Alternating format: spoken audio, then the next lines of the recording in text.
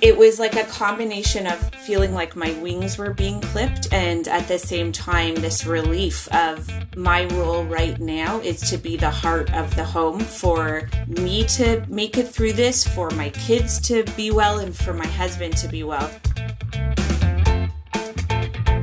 Hey everyone, welcome to Moms in the Middle. This is a podcast, a show for busy parents who need a little help keeping their hustle in check.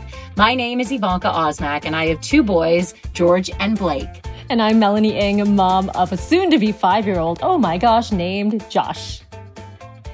Okay, you know this term, right? Social and physical distancing. By now, that term, it is just ingrained in your brain. It's part of common vocabulary as we continue to live through this COVID-19 pandemic. But while you may be distancing from others outside your household, you know the complete opposite is happening in your home. So let's say you're a parent doing online virtual learning with your kids, an employee who's just trying to manage work, sitting at the dining room table, and a wife trying to get or not let the small stuff get to you when it comes to your partner, because we know that can happen.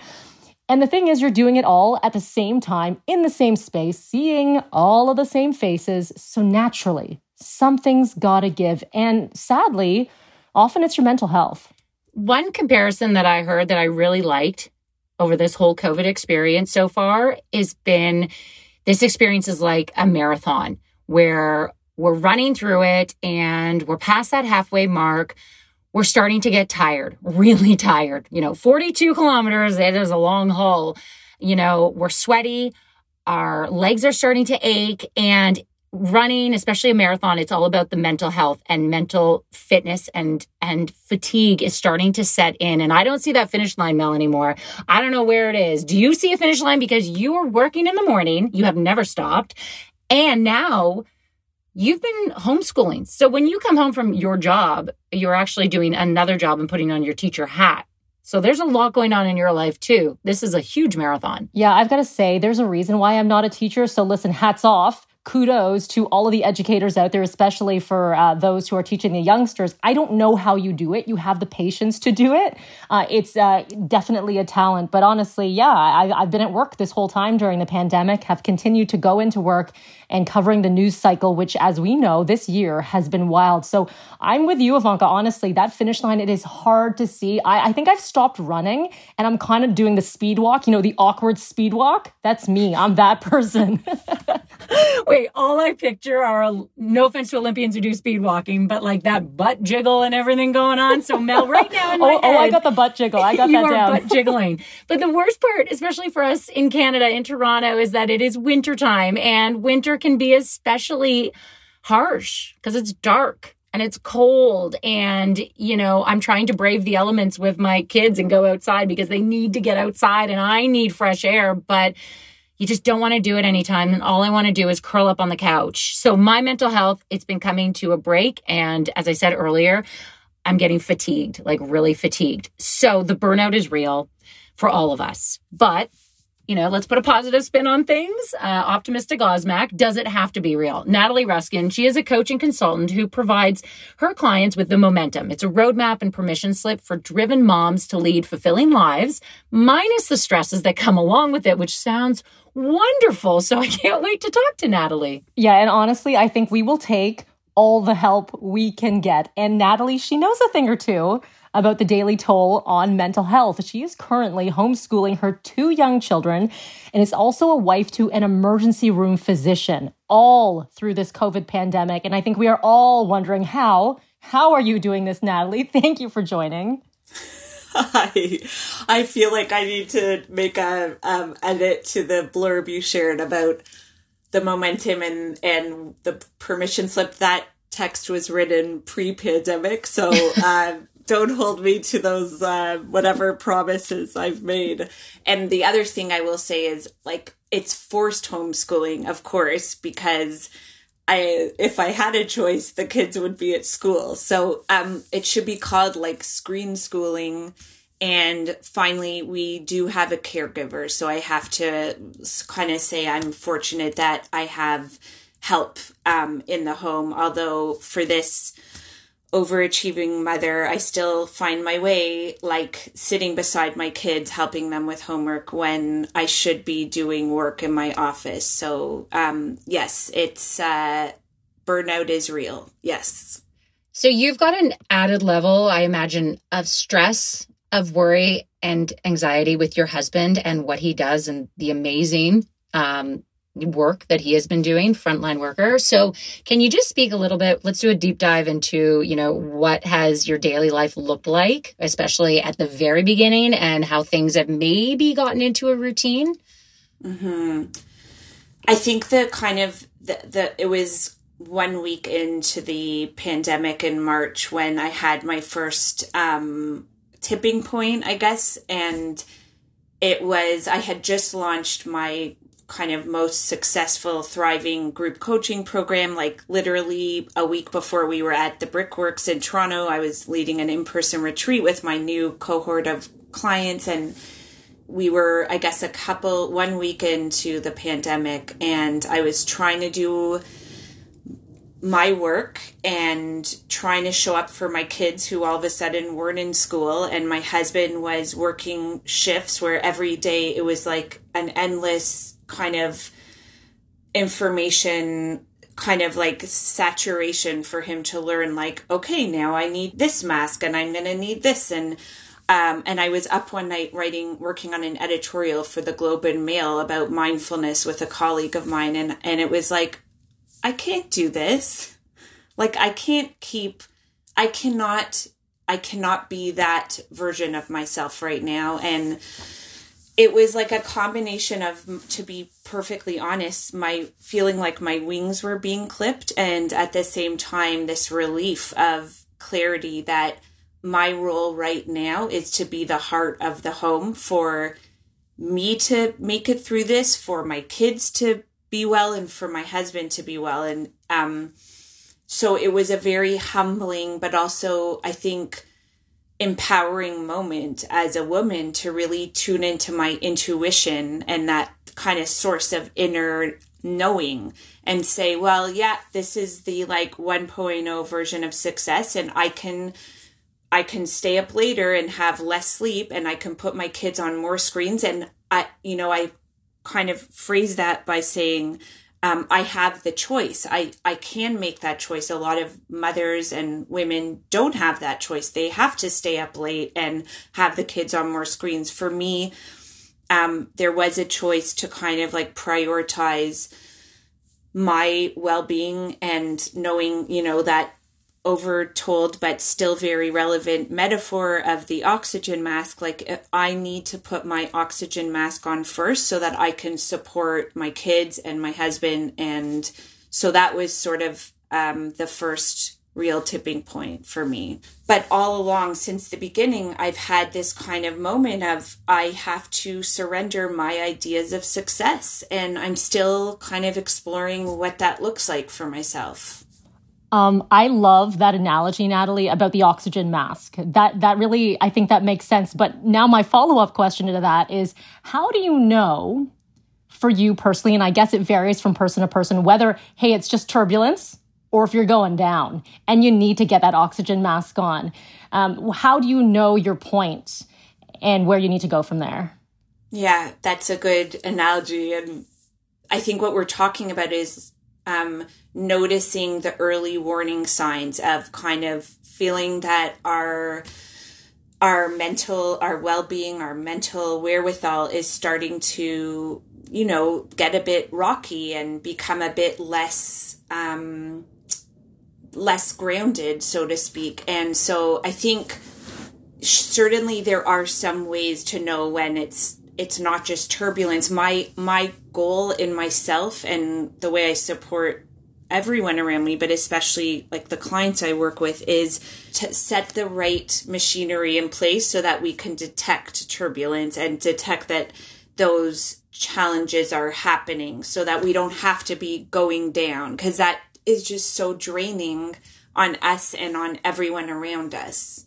I would say, and I remember the early days when like it was so hard with sleep with the kids, because if you get 4 hours in, I don't know if you're at this stage still, Ivanka, with you've been still a a young one. A little one. Yeah.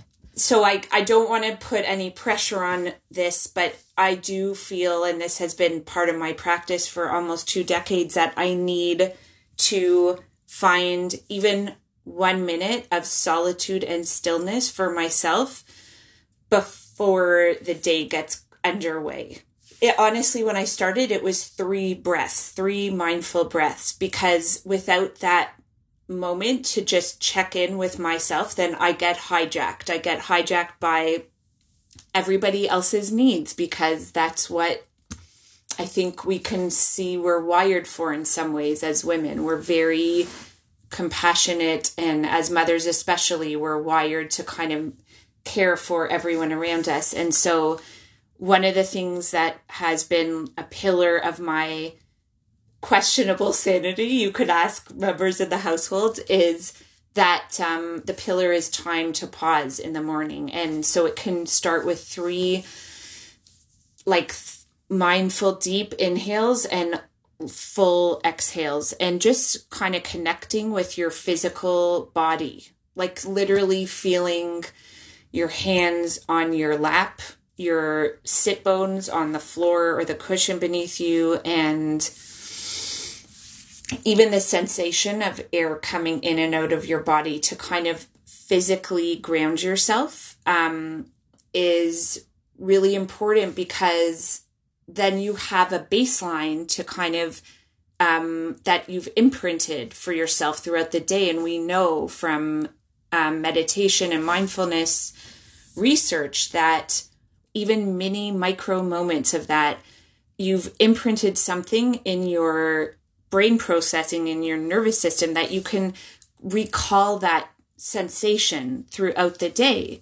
And like we all know that idea of going to reaction rather than response. So when we practice pausing for a moment in the morning, ideally, we can actually choose more frequently to respond rather than react. And then we save ourselves so much of the exhaustion that happens when we're reacting, when our nervous system gets hijacked. So I think the first thing and most important for me, my kids, like I wrote down, my kids know mommy before she meditates, and they know like, mommy, didn't you meditate already? So I need that time for myself, and then I'm able to face the day. I think my husband knows when I'm at that point too. And it's not meditating for me. It's grabbing a bag of marshmallows or going to watch Bridgerton, which can I watch that? How many times can I watch it before it becomes a bit of an addiction? It's so good. So good. Well, that's interesting though, that you brought in your kids and that they know, okay, mom needs this time before, so she can just feel better about herself. Because sometimes I think, oh, maybe I shouldn't let my kids, my youngest is very young, but my almost 4-year-old see me break down a little bit or not be whole and totally, or what I think is in control. So is it okay to, I guess, be vulnerable in front of these children for them to see you not be 100%? Oh my gosh, I know. I think it's okay. I think it's essential. I mean, from what I've learned, both firsthand experience, and I'm still early at the game of this, and I think I'll always be a beginner.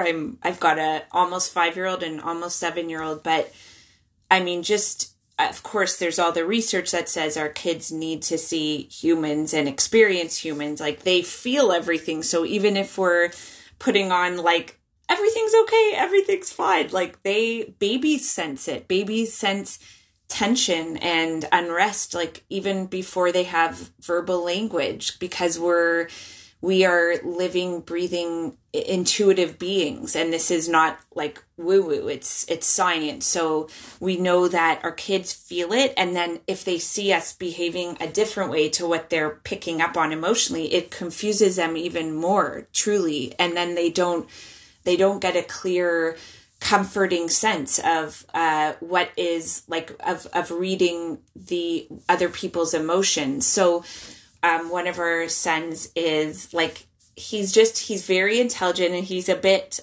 he gets like excitable. And so he is a messy eater, and my husband and I are working on our own OCD, but we don't like the mess. It bothers us when there's like crumbs falling on the ground. Like, he's had enough practice. He's in grade 1. Like, he should be eating, all the food should land on the plate, but it doesn't.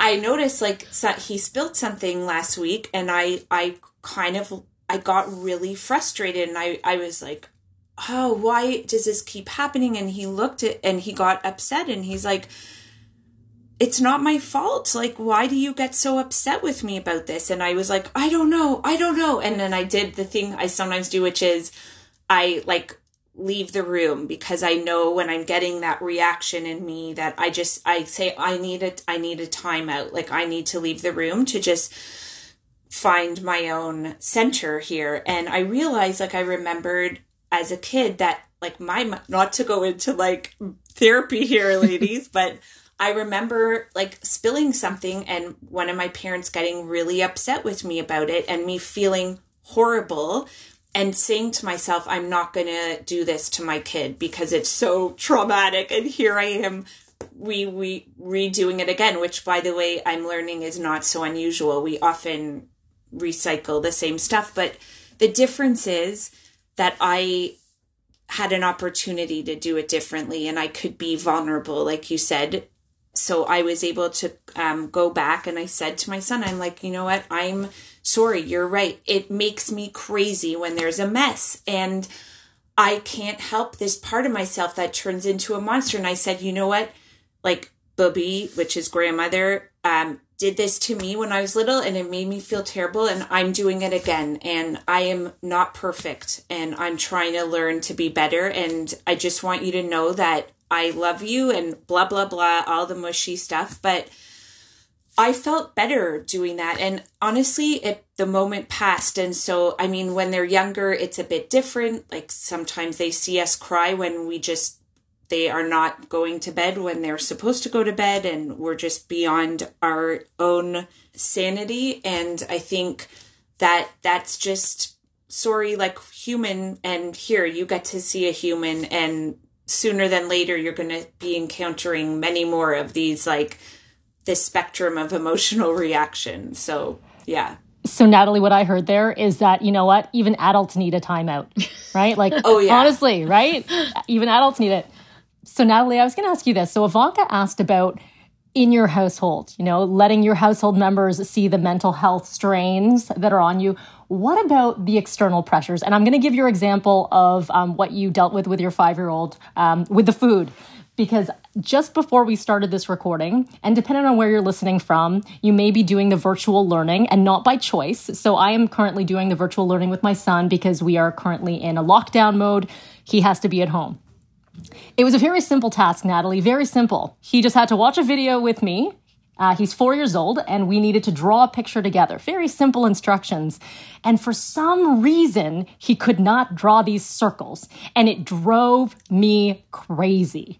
And I don't even understand why it was making mad. And when I was getting mad, he was getting worked up, and all of a sudden, he's in tears. And I said, listen, I'm going to get you a tissue. I will come back, and we're going to start the damn drawing again. And then I thought to myself, this is just wild.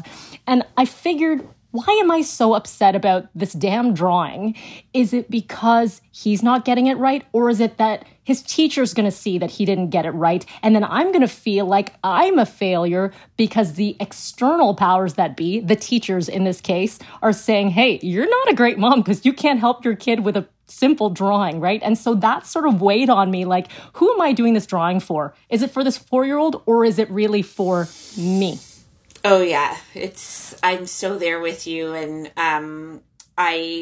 here's the other thing I'll say, which my clients, they all laugh and kind of roll their eyes, but it's those moments when you are noticing the temperature rising in yourself, and you're frustrated and you don't know why. And plus there's this judge on your shoulder saying why are you being such an a-hole to your kid right now? This is the last thing they need. But then you're I can't help it. It's making me crazy. And I think that what a beautiful opportunity to practice, because we have to be really efficient about if you're willing to practice mindfulness or this idea of like self-awareness, we don't all have time to go on a mountain or a yoga retreat, or let alone take 10 minutes to listen to like a meditation app. But we do have countless opportunities in the day to notice what is happening in ourselves and to actually get curious about it and just kind of pause with it and notice again the physical sensation in our body, as a way to anchor ourselves. So I think that's the first thing, is it when that agitation comes up, instead of being like, oh, I'm feeling this again, or, oh, why is my kid like not just getting this simple thing? It's like, oh, wow, I'm noticing that sensation coming up in my body. And I guess the other thing, which like I'm not a parenting coach, but I do find that I speak often to parenting because of just my own firsthand experience, is like letting my kids fail and letting those like beautiful lessons happen without me micromanaging. Sometimes our kids are like, I don't want to wear a jacket outside. And I notice myself being like, you have to wear your winter jacket. But actually let them not wear a jacket and like freeze their butt off and maybe get a cold, and then they won't do it again. And similarly, like, I'm not the teacher. Like if they don't get the circle right, the teacher will tell them and they'll learn that. So I would just say, like, you don't have to be going through that extra effort, Melanie. Like, just be like, okay, and go and, I don't know, make yourself a cappuccino or something. Well, I was going to say, Mel, I'm hoping this story ends where you just did the circles for Josh and he looked like a genius. No, you know what? We came on back. We took a little break. We came back and we did the whole circle thing. And to your point, Natalie, he did them imperfectly. And then I stopped for a second and I went, he's 4. Of course, he's not going to draw these circles perfect. In fact, if he did draw them perfect, the teacher would go, who did this for him? And so I let it go. And it felt good. And I think we can all learn that, right? Just let some things go, fight the certain battles, because as you were mentioning, certain things will just weigh on you. And do you even need them to weigh on you if they're so just trivial like that, right? By 20 years old, Josh will know how to draw a circle. So I'd hope. We're good. We've been talking a lot about kids' relationships and how, our parenting has been with the children. But for many of us, we have a spouse, partner, maybe who lives in the house, maybe who doesn't with us. And there are times when the relationship has been very strained, a lot strained. What's the best way to manage a love relationship these days when you're not getting other outlets? You're not getting the drive or the commute to work. You're not getting your time with your girlfriends, your friends, all the things you used to do. And so then you would be apart and come together. You're together all the time. That's why I'm hiding in a closet right now. So how are you managing, that relationship? It's a great question. I would say imperfectly. So that's like the most important slogan for this whole conversation is like embrace the imperfection and let go of the expectations. And like I am practicing deep compassion for myself, my husband, my kids right now, and everyone around me. But I think there's something about hygiene of routine. So we are animals. We do thrive with some semblance of order, just like all animals. We've had to evolve routine in the household, but really kind of having those boundaries for myself. I always worked from home since I left my previous career. My husband actually leaves the house for his work because he works in an emergency room, although there's often days where he's home because he does shift work and stuff. And so I'm really mindful of when he's home, and we can get time can fly by and we're chatting, or there's like a endless household things to do. And so it's on me in some ways to just respect the boundaries of my work and to kind of go to a space if I can where, even if it's putting my headphones on, where I can do my work. But also, I guess in terms of the spirit of hygiene, I've made more dinners for all of us eating at the same time than ever pre-pandemic. Like, we eat dinner every night together, and it's great. Like, we talk about stuff, and the kids are, for the most part, like, way more, they've been trained now that this is dinner time. This is when we have conversations about our day that we all spent in the same house together. What app did you go on today? But anyways, there's like I think we have to be creative and also flexible about time and space, but still find ways to create that. I am fortunate that my husband does leave the house, and then I sort of feel excited to see him when he comes home, and to also be like, you're doing bedtime tonight. That's so funny. And I'm sort of in the same boat, Natalie, in that, like, I actually leave the house for work and I've never stopped. And that's my solace, right? Like, that's where I can actually gather my thoughts. And even though it's in a crazy way, because I work in the news industry, even though my mind is spinning, in some way, that's where I'm, getting myself back. Right? I feel like I'm getting a piece of me back because I don't have to see the exact same faces all the time. So I'm very blessed for that. And I don't have to see my husband all the time. That's great. But one of the things that I've figured out, and for me personally, and I don't know if it's for everyone, is the idea of just stepping back for a moment. You're allowed to have those bad days, accept that you have those bad days, but then spin it on its head and go, but what am I happy to have? I know I personally don't do it, but I have a lot of friends that do journals, and a lot who've been starting to do sort of this like gratitude journal of, okay, listen, I know the world sucks right now, but X, Y, and Z is really great. And like you said, hey, we're having these amazing, engaging dinners every single night. Would you have ever had that before? So, to flip things on its head when it comes to mental health, would you say, listen, try to look at some of those positives that wouldn't have been in your life before?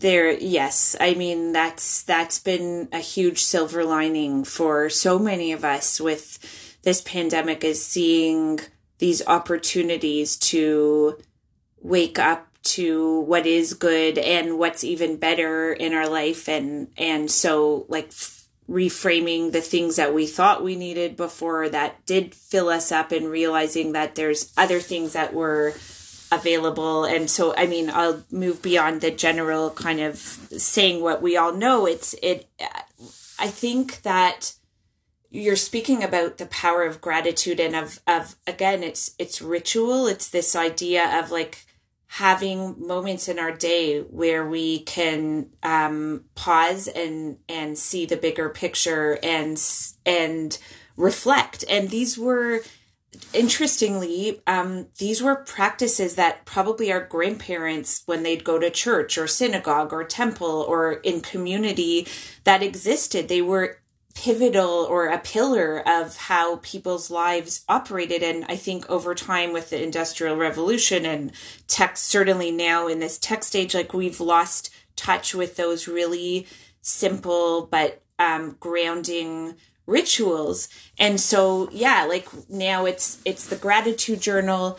It doesn't have to be journaled, but just finding like some moment in the day. I send an email every night to a check-in buddy, and I say like where I felt powerless in the day and where I felt gratitude. And I'll say that almost every day. I'm like, I don't want to write this email. Like, so don't expect it to be something you want to do, but every time I do it, I feel so much better. It's like working out or making a salad. We don't want to do it, but once we get into it, we feel so much better. And now it's become, when I don't send it, I'm like, I feel weird, like I forgot to do something. So I think we need to bring that discipline and that sort of those practices back into our lives. And this is an opportunity right now for us to do that. Thank you, Natalie, for reminding me that I need to be grateful and give thanks. And a good reminder is writing down things that I'm grateful for in my life, because it's so easy to get consumed by all the negative news, or, when you said earlier about your son creating this mess and just focusing on the mess and not that he's enjoying his meal that you prepare for him or something like that. So Natalie, thank you for reminding us to be grateful and also for the great advice that you've given us on this podcast. I know our listeners will get a lot out of it too. Thanks so much.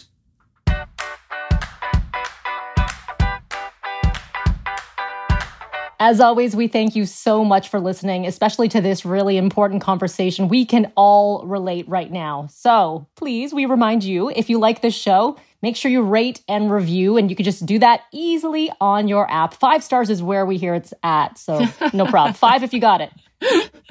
Don't be stingy. Be generous. You can always find us. Throw us a line. Tell us how you feel about the podcast. We're on Twitter at Frequency Pods, on Instagram as well at Moms in the Middle Podcast. And this, as always, brought to you, produced by Stephanie Phillips and presented by Frequency Podcast Network.